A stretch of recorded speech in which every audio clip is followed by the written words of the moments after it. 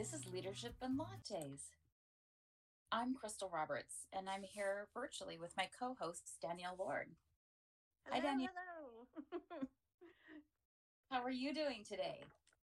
Doing quite well. Crystal, how are you doing? I'm doing great. I'm glad that the smoke is gone. The All the smoke. smoke's gone, and the sun is out. We had rain, and the sun is back out, so it's all good. It's a good thing. It's really beginning to start to feel like fall, isn't it? Definitely, yeah. Yeah. Yes. The leaves are turning golden, and what a beautiful, beautiful day. So, it's a good day to be talking about an emerging field. So back to school and something new. So emerging field around leadership with um, the study of neuroscience and that interplay with leadership and management. And so I'm excited to Yes. have this conversation today. Me Um, too. I love this stuff. And I think that as more and more information comes out about the relationship between leadership and the neurosciences, I just think this is such an important topic for leaders to have a grasp of. yes, for sure. I think one of the things that has been interesting as we look at this and have learned about this, I mean, it's really been over the last 20 years, I guess, that there's been more and more study around this, but it feels like it's just really exploded kind of in the last, 5 years, maybe a little more, as they've been able to do more study of the brain as well as the technology piece where they're actually able to Mm, look inside the brain, see all of mm, the connections that are happening there and how they can see that there's um, when certain things happen, there's certain parts of the brain that light up. So yeah. sort of the technology piece of it along with just the study.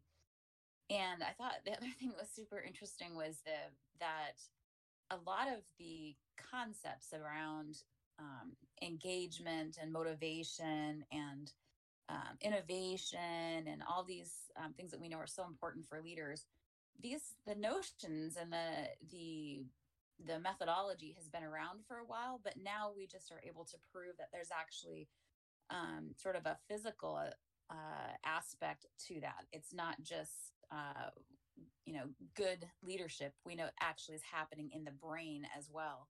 Yeah. So I thought that's really Yeah. interesting. And it's nice, isn't it, to be able to give leaders some tangible things like that, to say, look, we can talk about this, we know it. Most of us who work in this field, we can kind of intuit it. But when you can show them the science and show them the brain scans of the different areas of the brain lighting up, and show them that really hard stuff, sometimes that is really what helps to make the sale, if you will, that this stuff is real. Yeah, we always talk about it as the soft stuff, the soft stuff, but there's real science now, real science behind why this stuff works. Indeed. So so that's what today is, unpacking that a little bit to really explore that today. So it is fun. And I guess the other thing I would say before we dive in is just that it is an emerging field, and so there's still so much that we're learning about. So, and of course, we've only got a half an hour or so with this podcast, so we're obviously not going to get to all of it. But also recognizing that it shifts over time. What we learn, we're going to be, over the next many years, we'll be learning more and more about the brain and how it impacts our ability to lead our organizations. Yeah. So, to get us sort of to jump off, um, so thinking about neuroscience and leadership specifically, and then we can talk a little bit later about neuroscience and change management and creativity and innovation. There's kind of some different sub um, sets that we can talk about. One of the things that we talk about when you and I work together on leadership is the SCARF model. And that comes to us from Dave from the Neuro Leadership Institute. And his work was pretty groundbreaking to really think about our motivations, both from sort of that fight or flight, um, and what we go away from and what we're drawn to based on that model. Do you want to talk a little bit about that? Oh, I love the scarf model. And it's the beautiful thing is that it's really simple to remember scarf. So, scarf, just like what you wrap around your neck, stands for status. So, how are you feeling about your perceived status in a particular group? The C is for certainty. Are you feeling certain about the tasks that you need to accomplish? Are you feeling certain about the role that you play, etc.? Autonomy is the A in the SCARF model. So, how much autonomy do you have? Do you need? Do you feel like you have? The R stands for relatedness. So, how well am I relating to folks within a particular group or my subset? And then fairness rounds out kind of the SCARF model, or the SCARF word, if you will, acronym. So how do I perceive that I'm being treated fairly in a certain situation, or again within a group, right? We all know group dynamics. There are sometimes folks are just perceived to be treated differently, and we pick up on those perceptions, right? It's like we talked about. So the idea behind the scarf model, and there's some great videos on YouTube if you just put in the scarf model, or Dr. David Rock, I believe, and you'll find some videos with him explaining it, and he does a much better job than I do. But within that scarf model, if that's the vertical axis, if you will, the scarf model, you have either something that motivates you or something that you perceive as a threat. And so you're kind of constantly moving on this continuum of motivation or threat, up and down that vertical axis of the scarf model. And you can it's not just one, it's not just the F or the S that might be triggered. It could be all of them that get triggered in a certain way, depending on your background and the context that you're in. And there's so many variables that play into that. But yeah, that's kind of a very short synopsis of the scarf model. Yeah, thank What you did for I sharing. miss, Crystal? What did I leave out? No, I think that's good. Um, yeah, can you give an example of what that, like somebody who's uh, thinking about maybe relatedness, like how would that Oh, fit into the scarf model? What might yeah. So, what would that look like? So, I think, so thinking again, we talked about so many variables that play into this. So, I'll use my own personality style. I'm an ENFP, and that's based on the Myers Briggs model of personality style. So, the feeling, the FENFP feeling, we tend to be very prone to what's going on around us. We tend to intuit emotions a little bit more. We make decisions, etc., based on our own set of values. So, as a feeling type person or someone with that preference, I like to feel very engaged when I'm within a group setting. And so, if I feel that I'm not relating to others in the group, or I'm feeling that they're not relating to me, I might see that as a perceived threat, and so therefore I might disassociate myself from the group or not want to participate or share my insights, or etc. I might kind of go inside myself, right, and be very quiet. Yeah, yeah, great example. Yeah.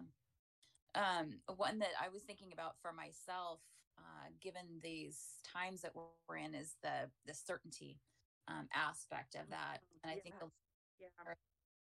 yeah, in this time of uncertainty, and so um, that can trigger our the threat response, and shut us down as well. So, really thinking about how does um, this time that we're living, it's just so unprecedented to really be thinking about. I'm just thinking about my son, and the it seems like every time the school district makes a commitment, it's like, Mm-hmm. okay, we're now online learning. Okay, Mm-hmm. okay.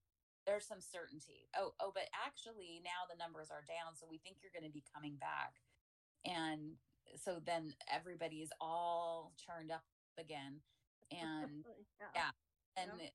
the next thing that's going to be coming back is, oh, well, no, actually the numbers are back up. So no, you guys are going to be back just in your distance. It's like this Oh, you can't like pin it down. You can't look to the future to say, okay, we know by the time Thanksgiving gets here, we're going to be all being able to come together and have Thanksgiving together. It's just all this churn and uncertainty, and that's just like ringing the bells in our Yeah. brain Yeah. around threat, and makes us move away from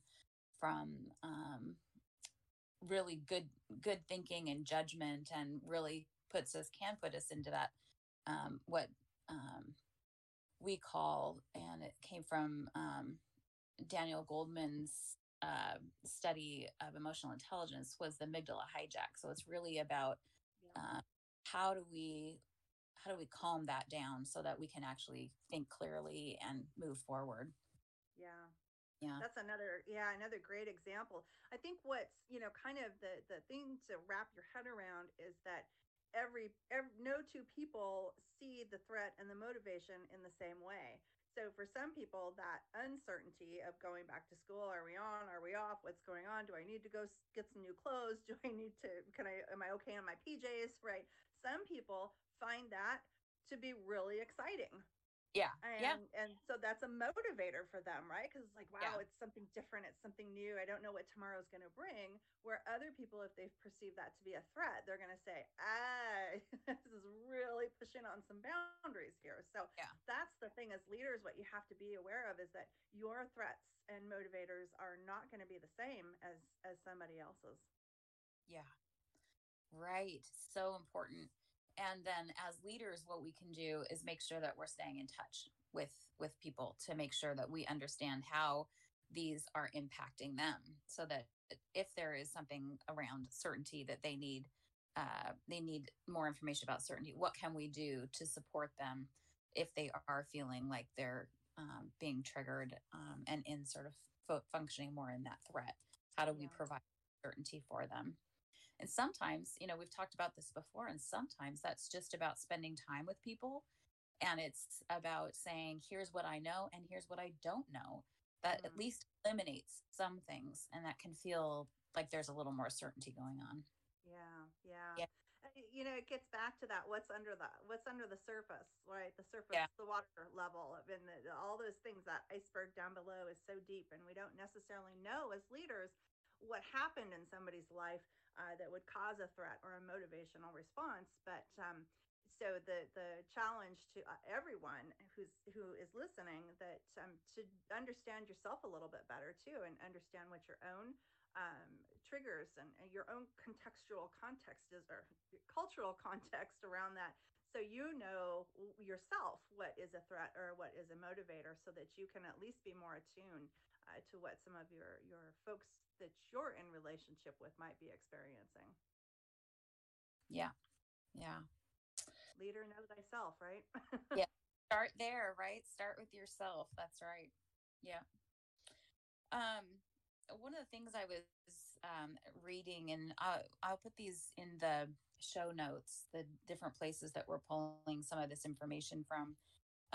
They were talking about the physical connection in the brain associated with trust, and that Mm. trust is an emotion that is increasingly cited as a critical leadership trait. Of course, we've talked about this in many of our podcasts. Um, and they talk about a 2008 study identified a chemical in the brain called oxytocin that when Yeah. a person more receptive to feel trust toward a stranger. So one of the things that I thought was interesting about that is, one is it brings forward part of that research piece around that. Now we know about this oxytocin, and what does that actually mean for us uh, as a human. Um, and so that's going on as well. So we've got the chemical piece going on, as well as um, Mm-hmm. the fight or flight kind of Mm-hmm. scarf model that we were talking about. So one of the things they talk about in here is, then how do you create trust? If you're trying to create trust, both from a physiological and from a sort of psychological perspective. And I thought it was interesting because it's all about the stuff that we were talking about a couple of podcasts back around psychological safety. So Hmm. yeah, making people feel safe. Um, and they talk, about the brain looking at survival, and that's another thing that we talk about. And when we talk about this, is that the brain's primary role is to keep us alive. And so that is, why that threat, um, fear, or now I just lost it. Um, Fight or flight. Fight or Uh, flight. Yeah. yeah, Yeah. Yeah. our mechanism to keep us safe. So that comes into play here as well. And so we have to Yeah. think about, how do we make sure that we are not triggering that in our folks? Like you were talking about, it's different for everybody, but there are some similarities. Yeah. Yeah. For sure. Yeah. The brain functions the same in all of us, right? Yeah. It's just recognizing the differences in each individual. That's a challenge, and that's it goes back again to what we constantly are singing about is relationship, relationship, relationship, and Mm-hmm. you're not know those subtle nuances if you're not in a good standing relationship with someone. Yeah. Yeah. Yeah. And along with that SCARF model, this also brought up the fairness. So demonstrating fairness, um, that is important for creating trust, um, and then being genuine. And one of the things that, and this is a little more detailed, I would say. We don't talk a lot about this, but it is an interesting piece of the neuroscience. Is that we have something in the brain called mirror neurons. Oh yes. Yeah, and they're so That's interesting. favorites. Yeah, so we don't even recognize this is going on, but they were saying one of the things for making sure to build trust is you have to trust. And I mean, we know this, right? This is important, but to know that part of what's going on is these mirror neurons in our brain. So if we as a leader are showing, are we are not trusting our employees, they sense that, even Yeah. if it's not something we're actually saying, but there are subtle clues that we are giving to them, and they are picking up on these subtle clues. They might not even be able to identify what that is, but they will reflect back through those mirror neurons that lack of trust. Yeah. Yeah. Oh, all those little things that we are hardwired to do. That's why they call it the primitive brain, right? These are the Yeah. things that have been part of our brain system for as long as we have been standing and walking on two legs, even more than that, because every animal has the what they call the primordial brain, and it's that very thing that says my the hair on the back of my neck is standing up and something is not right. Yeah. The other piece that I love about mirror neurons, you cannot say that too quickly or it is a tongue twister, but is that we tend to exhibit behavior that we're exposed to over time. So if we are around someone who is behaving very, very poorly and we're exposed to that individual for even just a short period of time, we will begin to pick up on like behavior, particularly if we see it rewarded. Mm, yeah. Yeah, it's a really powerful piece about mirror neurons. Yeah. Um, they also bring up this interesting thing about how in the past, and it's probably been, it's true today too, there's a lot of focus on teaching our leaders to trust the data versus trusting their gut. And Mm, the the case about balancing that, yeah, we look at the data. That is a really important thing, because sometimes it will show us things that we don't know already, but then to also trust our gut. So look at both of those things. And that's also has to do with our brain, that sometimes we aren't aware really of everything that's going on, but our body is and our brain is. And so um, yeah. really getting in tune with that it's something real as well. Yeah, and to trust that. And oftentimes if you would say, "Well, gee, my gut instinct told me to do X or X, Y, or Z," and what's the response that you get? oh my gosh, your gut, you went with your Yeah. gut on this. Like, Yeah. there's a lot to it. A Yeah. lot to instinct. Yeah. Yeah. Yeah. It's been around a long, long time. It's been around a lot longer than facts and data, I would argue. I would put forth as my scientific hypothesis today. From our Dr. Lord.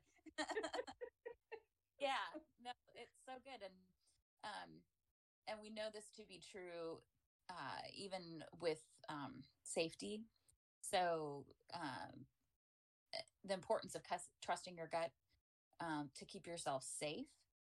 And so, why wouldn't we trust it to keep our, help us be a good leader too? So, balancing that additional information with your gut. Yeah, I love it. Love that connection. Yeah. So what else before we move on to change management? What else from a leadership perspective do you think we should think about? Oh, I have a topic, but I think we're going to have to table it because it's such a big topic. So I think it probably is worthy of its own dedicated podcast. But we talked about trust Yeah. and the oxytocin that we feel when we're around someone who makes us feel good, and that is charisma and the dark side of leadership.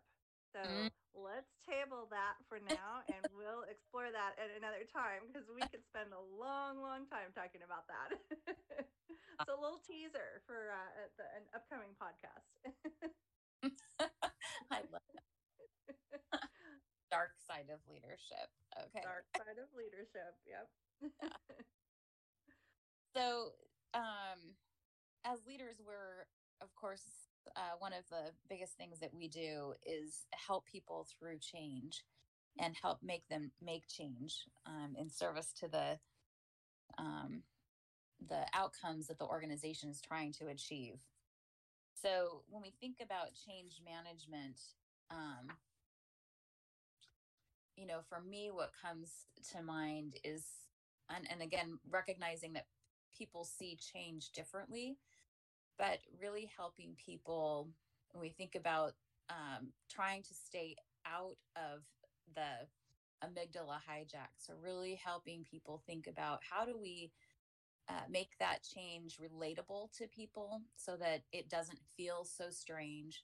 How do we help people um, recognize what's in it for them so that there's something positive for them?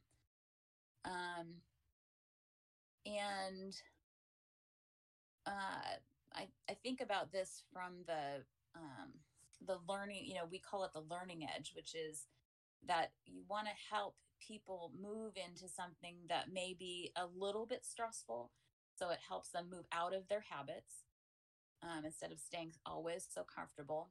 But then not so much that they aren't able to think clearly, and that's that when it moves from the executive function into Mm-hmm. amygdala hijack, when you are Mm-hmm. able to think clearly, your heart races, you start to sweat. And sometimes it can even be really positive change.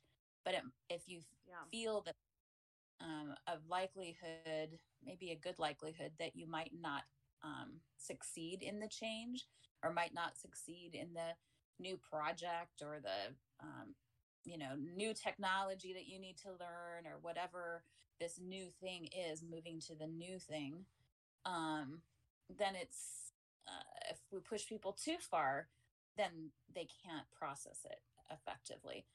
Move it a little bit into a little bit of stress, then it moves them out of their comfort zone a little bit, but enough to be able to positively move forward. Yeah. Oh, I'm so glad you brought that up, Crystal, because that's exactly what happens physically to us, right? Is that the information coming in can't move out of the amygdala. That's the little piece in the brain when Crystal says amygdala hijack. That's the little piece that's our emotional memory center. And so that's where that fight or flight response lives. So if we get the information, knowledge, whatever gets trapped there, then it can't physically move to the rest of the brain, which is in the frontal lobe, which is that executive center where we make good decisions. So yeah, I'm glad you brought that up because that's the physiological response. So Yeah. Yeah.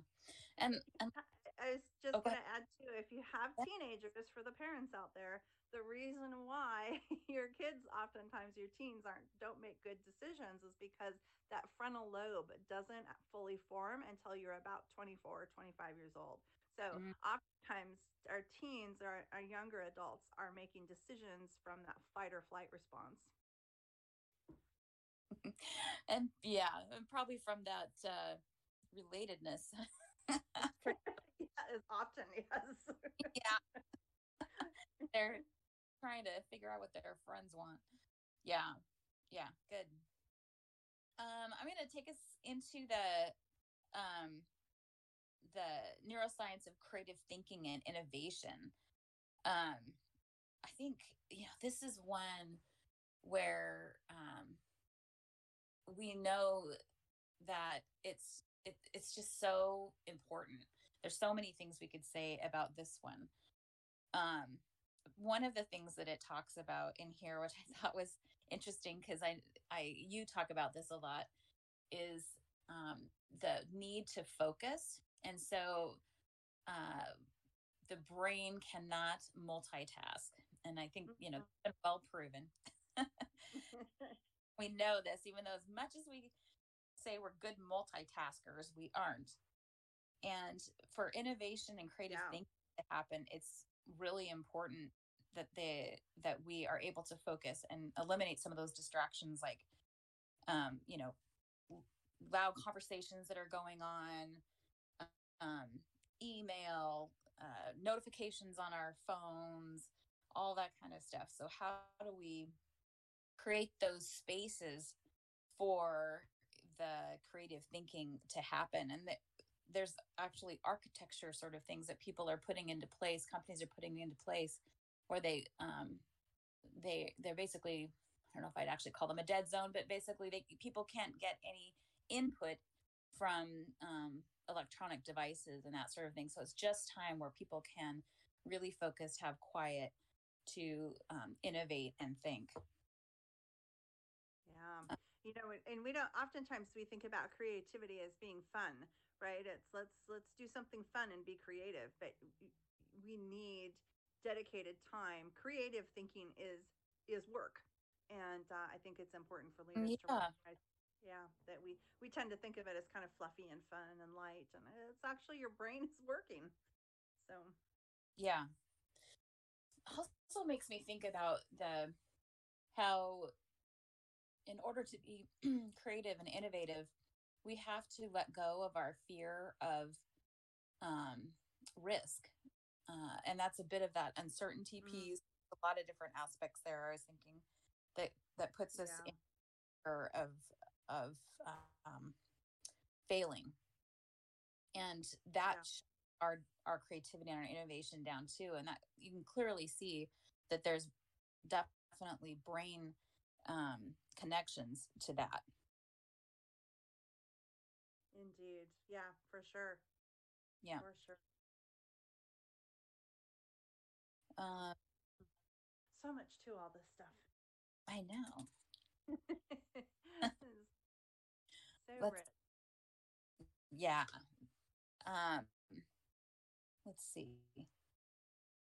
So we know that neuroscience impacts employee engagement. And as leaders, and I think when you really look at all the different aspects of that SCARF model, it's pretty easy to see how that impacts employee engagement.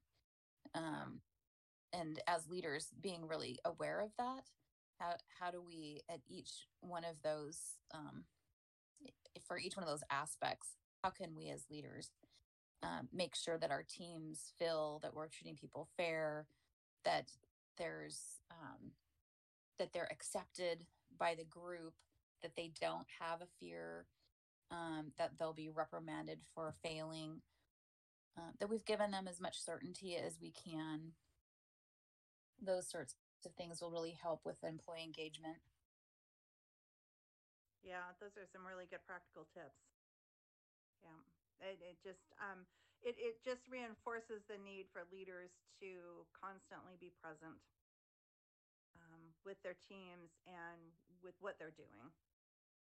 Again, it goes right back to that psychological safety, right? Just making Yeah. sure that is such an important role that you play as leaders.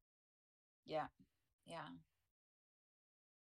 And I would say, we've talked about this specific intervention as well as a leader, but um, status is such an important um, aspect of this model, and status for employees and in your team. So, thinking about making sure that we ask for their ideas and give them recognition, and make sure that we're doing that in a consistent way, and in a way that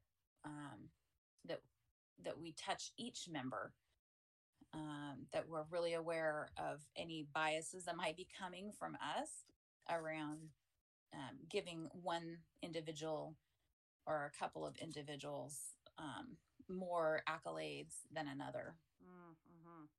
So Yeah. obviously we Yeah. have different performance going on in a group, but we to not activate that negative aspect of status is we need to look for, even for those people that are not performing as high as maybe the highest performers, how do we still engage them, give them look for their ideas and feedback, and give them positive reinforcement as well. Love it. Yeah, that's a good one. Not allowing your own personal biases to get in the way. Yeah. Yeah. Yeah. And I think it's important for people or leaders um, really to think about um, yeah, to I guess even the playing field is what I'm thinking. Yeah. uh, Yeah. yeah, for everyone. Not everyone's coming from the same place. Not everybody has as much experience or even education or opportunities. So um, but that doesn't mean they don't equally have things to contribute. For sure. Yeah.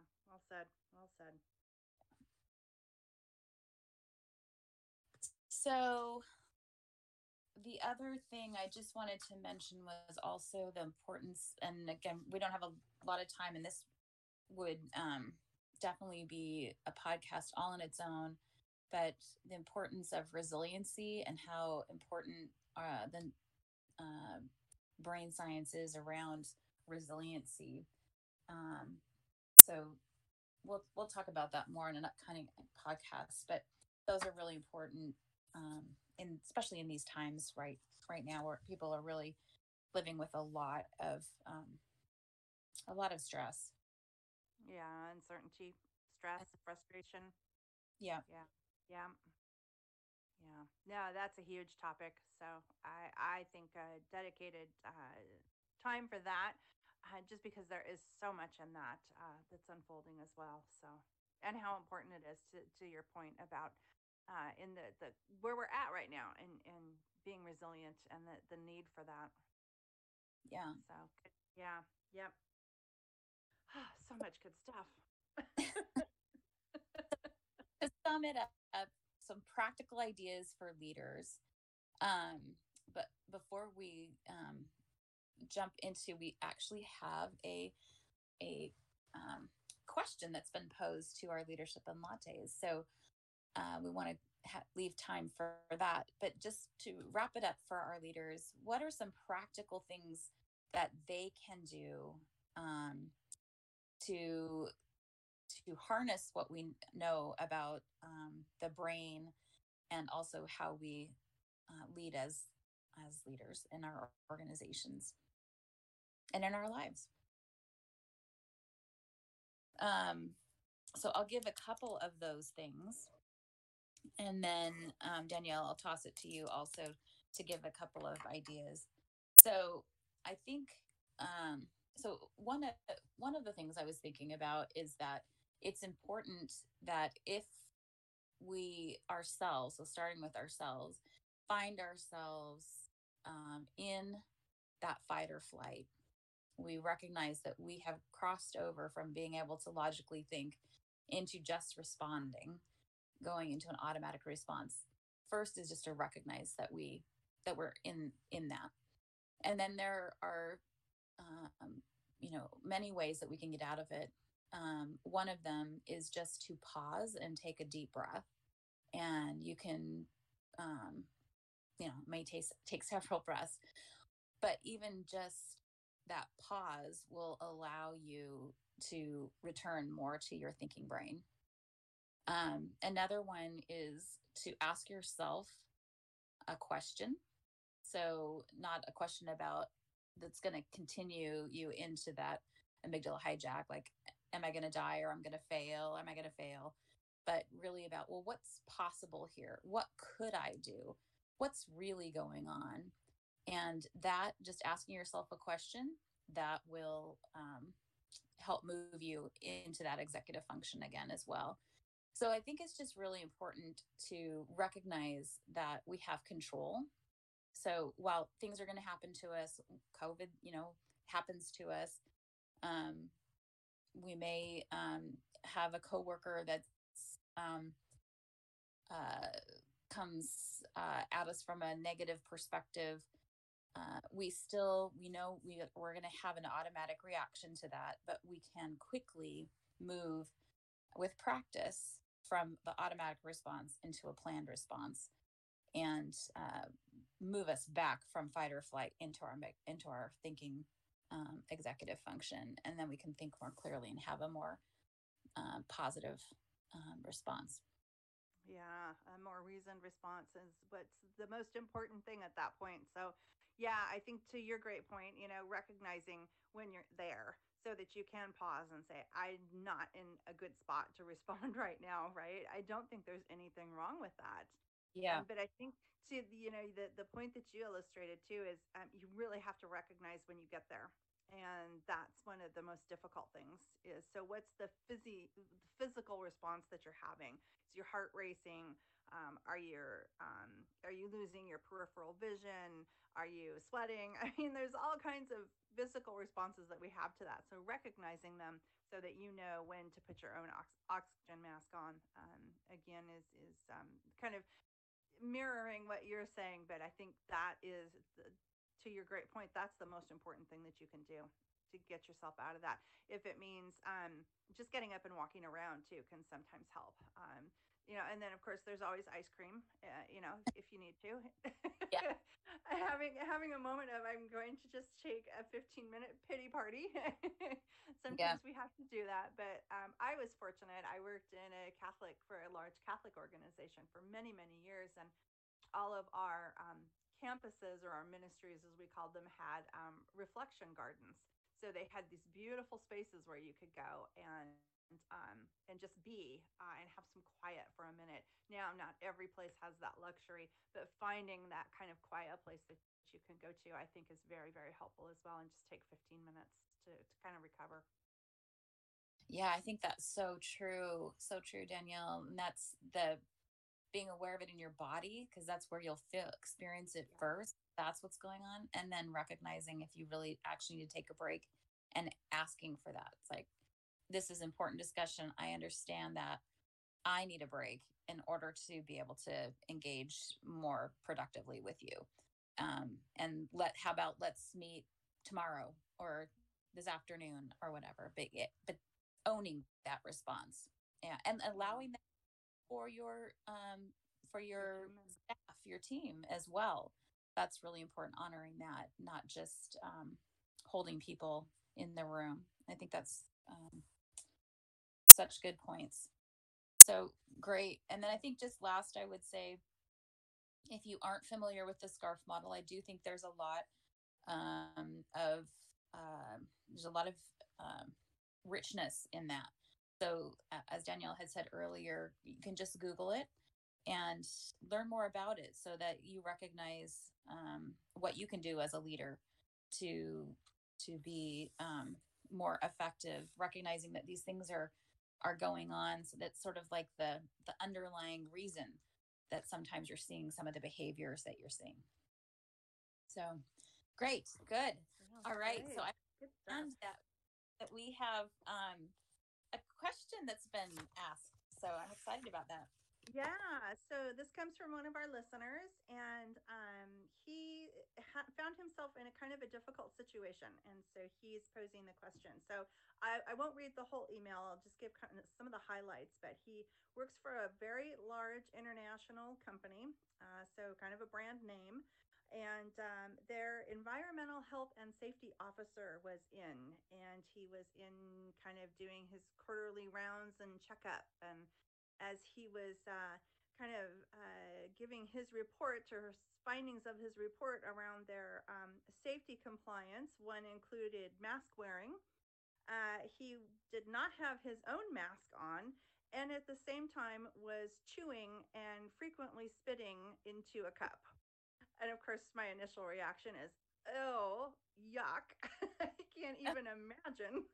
But his violation of multiple policies, non-compliance with the mask wearing, non-compliance with the no tobacco use policy, and not to mention anyone who works in health and safety will tell you, or the medical field, that your saliva is a pathogen. It's a biohazard. And so, kind of three big things right there coming from the highest officer in health and safety. And so, our listener is wondering, what can I do about this? It's just such a gross violation of policy, and there weren't many of us in the room. And I don't want to call myself out. So he's a little concerned about his own safety in this particular situation. So what comes to mind for you, Crystal? How would you respond to our poor listener here who is saying help? Yeah. I think, um, well, first of all, I would say I recognize that it would be difficult Yeah, to call this person out. yeah, And I think you said that this person who is asking the question is also a leader, right? yeah, Lead. yeah, So it's important to to stand up for you for their folks, really, because if they noticed it, I'm sure other people noticed it as well. mm, And if nothing is done, yeah, then it's going to be difficult to hold the standard for his folks as well, and others in the organization. So yeah, I think it takes courage, but I do think it's important. I would, you know, my first approach would be to actually address that person by themselves without others around. So not to embarrass the person. So as we think of our scarf model, yeah, you don't want to put this person quickly into amygdala hijack so they feel like it's fight or flight, but to appeal to that person's sense of maybe responsibility and how we're all in this together, and how their behavior impacts the people around them, around this person who was the leader that has the question. So I think that's what I would do. I would approach the person um, without others around and just say what the impact was on them of them breaking the violation, and how it will continue to be a negative impact for them to be able to do their job, and see what we can do about that, and see what the conversation how the conversation goes. yeah, yeah. That's a great one. Uh, I think too the other challenge is being that it's a corporate person, and he has, it looks like from the email he's left already. So going back to corporate or onto his next location where he can chew and spit in more meetings, Yeah. is that he is no longer physically there. Mm. So it's, how do you craft an email then that it ensures for that safety as well? But the other piece, and I think particularly given the culture, right, of an organization, is that maybe if they have a confidential ethics line, maybe that they could, I know in healthcare we have where you can put in like an ethics violation, and somebody, a third party or third person, will check into it for you. So that's another approach as well. But Yeah. Yeah, lots around this particular topic. So it's always rough when you see senior folks who are in violation of their own policies. So not does not set a good example. No, no.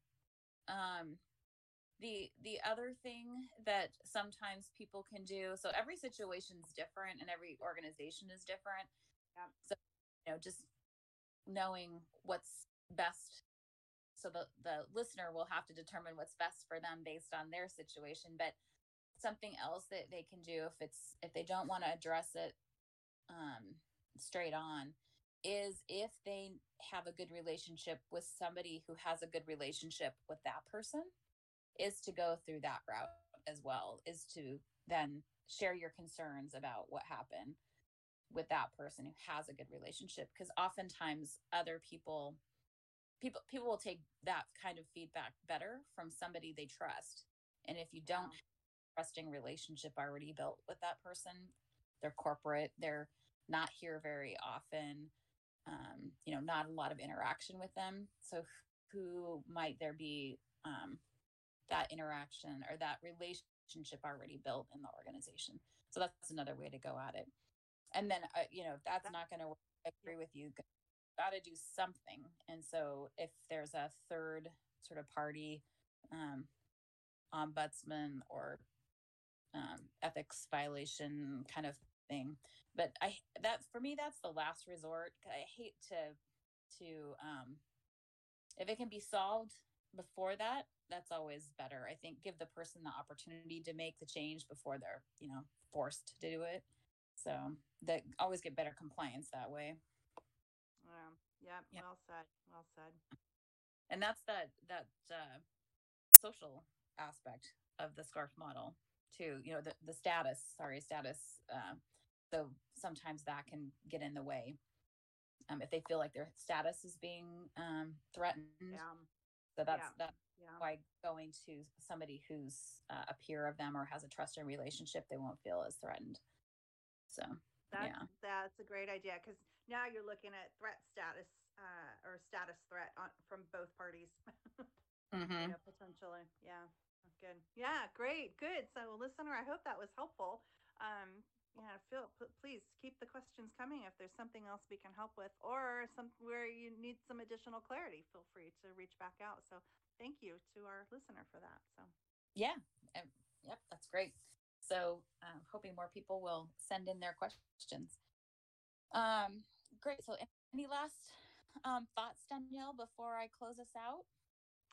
So much we could talk about, but hopefully it gives us lots more stuff to talk about in upcoming podcasts. So just be aware and be true to yourself and be true to others. So, that's great. Thank you. All right. So in closing, I wanted to remind our audience to send in their questions about leadership and leading in these unprecedented times, and we'll try and answer them just like we did today in an upcoming broadcast. So send your questions to leadership and lattes. That's leadership and lattes @gmail.com. If you'd like to know more about us or the show, please go to thepinnaclecc.com. That's thepinnaclecc.com.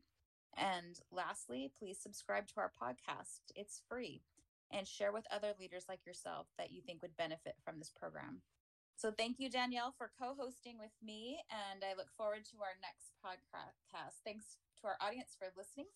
We'll see you next time. Take care. Bye.